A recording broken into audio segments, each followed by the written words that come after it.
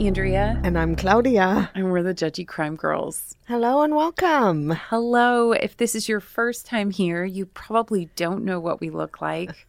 Which is not necessarily a bad thing. No, not at all. For me, anyway. We just hide in the dark studio, in the shadows, with our dark thoughts and our dark minds to bring you the spookiest episodes in October. Yay, October. What are you doing for Halloween? Nothing. Well, the day before, we're going to be doing some true crime trivia with you all. We hope you can join us. Monday, October 30th at 6:30 p.m. Eastern Time. We will be on Facebook Live. We have done it before, and it was a lot of fun. It was so fun. There will be prizes, so definitely join us. Prizes. I love it. I love seeing everybody get competitive when we do it. Yes. That is what is fun. I'm very competitive. I don't even need prizes because it's just about winning. I'm not as competitive as you are, but I do think that this is a lot of fun and you'll learn something if you tune in. The prizes are just kind of a bonus. It's always a good time. It's our spooky season and we are bringing you the creepiest cases that we can find. So welcome to the dark side. Welcome. Monday was Claudia's birthday. Happy birthday. Thank you so much. Claudia. How are you feeling? A year older. What ails you? My rotator cuff. Guys, you should see me. I can't anymore. You're still a baddie. Just so you know, her theme song that she plays every single year is This Is Why I'm Hot. By Mims. When you get done with this episode, roll on over and play that for her. It's a little bit of a pep talk to myself. Now, this song may not be the nicest because it says, this is why I'm hot and you're not, which is not very nice, but it's very motivational for me. It's like my own little pep talk. And then I feel better about myself. I'm like, yeah, that's right. I like it. If you're returning, you know where it's at. We have facts and snacks. Yeah. That's how we roll. We are, again, chomping on some Oreos and Starbucks, and it's our go-to right now. It sure is. This is from facts.net. This is pretty creepy. 70% of all known serial killer murders come from America. Most of them are here in our little corner of the world, and that is pretty creepy. But I guess for me, and this is what I know, the U.S., we're safe. This is a good place. Yeah. Not. But well, every country has their bad apples. If you guys have an idea for a series that you'd like to hear about, let us know. Don't give me Germany. I think I covered everyone. Even if I told you you can't do Germany, you would still somehow do Germany. I know. Somehow there's a German whatever in there. Somebody will be German in my case. Joining us means you're just as weird as we are. Claudia was saying earlier it's Halloweird. Yeah. And it is. It's Halloweird and we're ready for it. Yeah.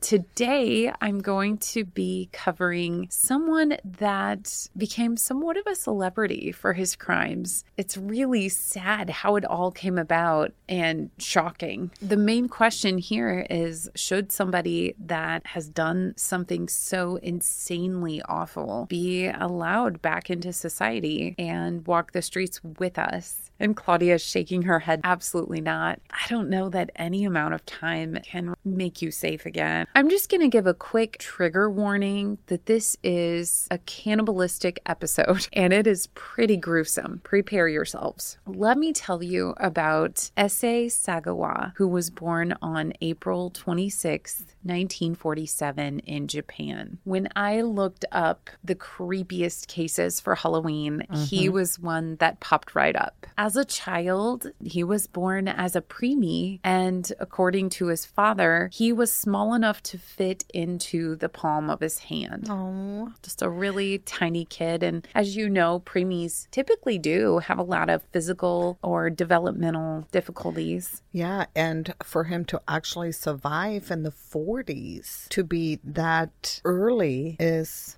pretty amazing. He did have some symptoms. He suffered from enteritis, which affected his small intestine and was treated with a series of injections. Issei was small in stature and always was. Among his peers, he always felt inferior. He was a very different kind of child. He was a bookworm and very much an introvert. At just 7 years old, he caught a glimpse of a classmate's thigh, a young boy that was near him in the first grade. And he thought to himself, wow, that looks so healthy and delicious. I wonder what it would taste like. No. Yes. At 7 years old? First grade. He also was having sexual relations with the family dog at the time. Oh, don't tell me that. From the get-go, everything seemed off. Usually, children that are doing things like that, something's been done to them. Yeah. They don't just act that way out of nowhere. As I said, he really found his love in literature and kept to himself. He followed that passion all the way to his early 20s. He obtained a master's degree in literature through both Waco and Kwansei University. And in his late 20s, Issei decided he wanted to further his education with a doctorate in literature by attending Sorbonne in Paris. Oh, wow. So his very first attempt at eating someone was when he was in Paris, where he followed a German woman home. And that was his first mistake right there. You don't follow a German woman home.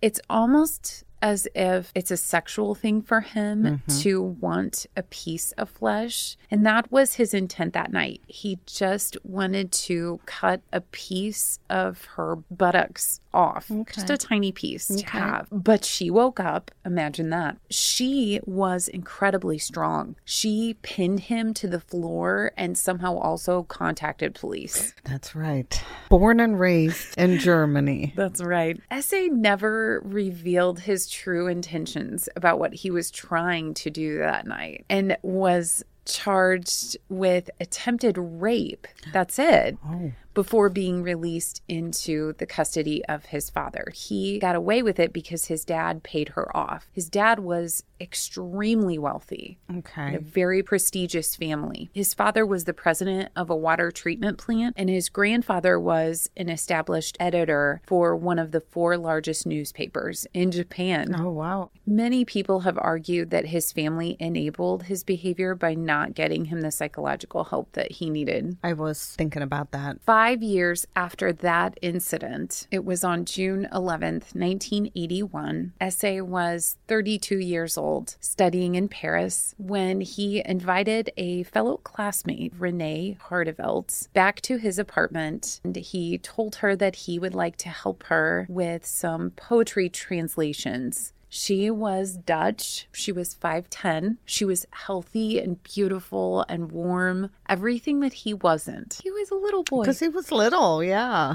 Later, Issei admitted that his only intentions were to kill her that night. So this time he didn't want to just slice off a little piece.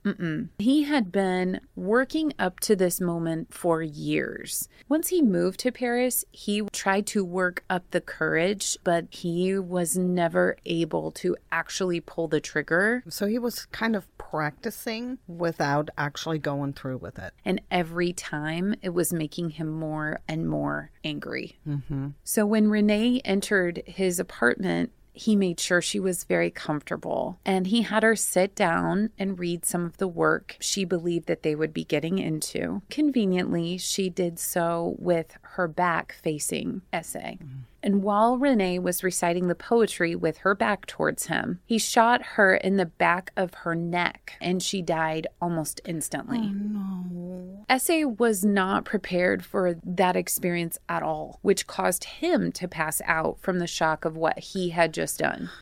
So he says. No. Lies. He just seems like such a wuss anyway. Yeah. He probably did. I don't know that I even buy that he actually passed out. I mean, kind of, like you said, he's kind of a pussy anyway. He was probably trying to gain sympathy. He wakes up and he proceeds to have intercourse with Renee's body. What a pig. It's disgusting. He tries to bite off chunks of her flesh, but was disappointed to find that his teeth were too blunt to break through her skin. He gives up, quickly leaves his apartment, and he decides he needs a butcher knife to get through the skin and the muscle. So he has to leave the whole apartment? Apparently, he didn't have a knife that was sharp enough for his liking. And he returned where he continued to mutilate her body. This is terrible. It's off. It was gruesome. There was blood everywhere. He was targeting parts of the body that were the most pronounced, starting with her breasts, her buttocks, face, thighs, slivers of her feet, and even pieces of her neck that weren't affected by the gunshot.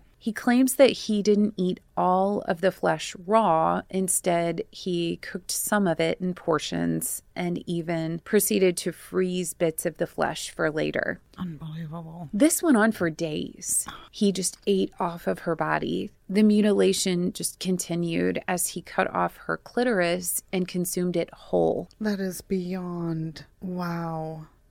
I have no words. He later stated that the reason for this was because at the time she was on her period and the smell disturbed him to the point where he felt like he couldn't eat the rest. His fantasy to him was short-lived. The loss of blood and removing all those parts, it created a smell he wasn't prepared for. He was sad that he had to get rid of her because it smelled too bad too quickly. It's like, you dumbass, you read so much and you don't know anything about decomposition? Like nothing. He had dreamed of this moment his whole life, ever since he was a boy. Right. It was there and it was like it was Christmas for him. Like 2 days wasn't enough. This poor girl. It's absolutely awful. Before attempting to get rid of her body, he took pictures of every step along the way. He decided it would be a good idea to cut everything into smaller pieces and then cram them into 2 suitcases. With the suitcases dripping of blood, he took them to a local park and threw them in a lake near Bois de Boulogne, where the remains sunk to the bottom and would later be discovered by the authorities just 4 days later. His arrest came pretty quickly and was a surprise to most people because he was so shy and introverted, not seeming to be a threat. This crime was terrible. It was awful. He was arrested and put in prison where he sat for around 2 years waiting for his trial. Of course, he was in Paris, like I said. His wealthy father, who was still in Japan, had Issei released after he was declared insane. You have got to be kidding me. It was agreed that he would immediately be deported back to Japan on the condition that when he landed, he was immediately transported to a mental institution. So that all makes sense to me. Issei had multiple psychological issues, and despite his violent, premeditated crimes in France, his final diagnosis was sexual deviancy rather than sociopathic or psychopathic tendencies. And due to the wealthy influence of his father, following his diagnosis, Issei was granted release from that mental institution and was allowed to check himself out. See, that's a joke. I think it's the fact that it was 2 different countries, and I bet his dad knew it. Yeah. And the media had a heyday with this. They actually followed him, his life, and everyone he ever knew. Issei was asked to appear on various radio and TV shows throughout the late 1980s and 90s, including a cooking show where he prepared meat. Oh my God. Yes. That makes me sick. He also appeared in some soft porn films where he would actually bite the buttocks. I'm going to vomit. The films he appeared in were all typically violent and sexual. He made money off of what he did. He became a celebrity. He wrote books about the murder and constantly accepted interviews by the media to tell his story. But after the fame kind of died out, it seemed that Issei had a hard time keeping and finding employment. He tried to get a job at a prestigious French language school, but his application was later rejected when the students and staff discovered who he actually was. Thank you. They were initially impressed because of his name. His family was very well known, but they rejected him. Good. Since his failed career in literature, Issei had little to no luck finding employment and found that he would not be able to really do anything with his inheritance because his parents passed away in 2005. He was not even permitted to attend their funeral. All of his inheritance was spent on repaying his parents' creditors, and he was left to live in public housing and be on welfare. Oh, look at that. Smiling so big. That's how far Daddy's money has gotten him. That's right. He was eventually hospitalized in 2013 and diagnosed with a cerebral infraction, a disease that causes brain tissue to slowly die off. I hope it's a slow death. He needed a lot of caretakers, and his younger brother helped rotate shifts. He was no longer able to live independently. He ended up passing away at a hospital in Tokyo. He was admitted for pneumonia on November 24th, 2022. He was 77 years old. Just kind of interesting how he became this huge celebrity and did all these interviews and was able to write a book. Yeah, because the media made him a celebrity. In sharing this today, I think it's important because if you commit a crime in one country, you need to serve that time in that country. I really feel like that is so important. Yeah. Because of this. Exactly. I feel like if I commit a crime in Mexico, I know they're going to keep me there. Even if I'm wanted for a crime here, I know Mexico is going to say, no, not until she serves the sentence here, and then we will hand her over.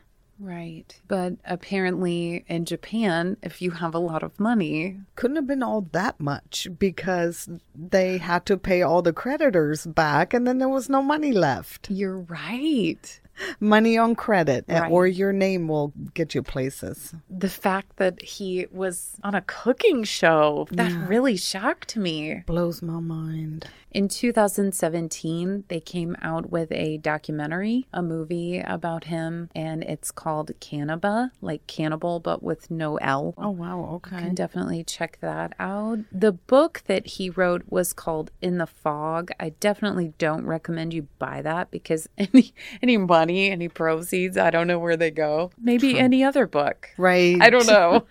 Wow. That poor woman. Yeah. Just trying to trust him and come help. And she wasn't a small woman. Like, she was 5'10". Like, she probably could have took him for sure had she known and not had her back turned. Right. But I'm telling you, it's those German women. They will get you. Pin you down and call the police. Back turned or no. Thank you so much for listening. Tune in with us on Fridays for our Judgy After Dark. Those are our longer episodes, more of a deep dive. For just $3 a month, you can listen every single Friday. We absolutely love your support and appreciate it. We're not a big network. Thank you so much for doing that. Thank you. And you'll get discount on our merch as well as a shout out on the show. Speaking of shout outs, we have a shout out today. So Mariella, thank you so much for joining us this week. We appreciate it. So no studying, you guys, and no turning your backs on anyone. Yeah. Stay hello weird.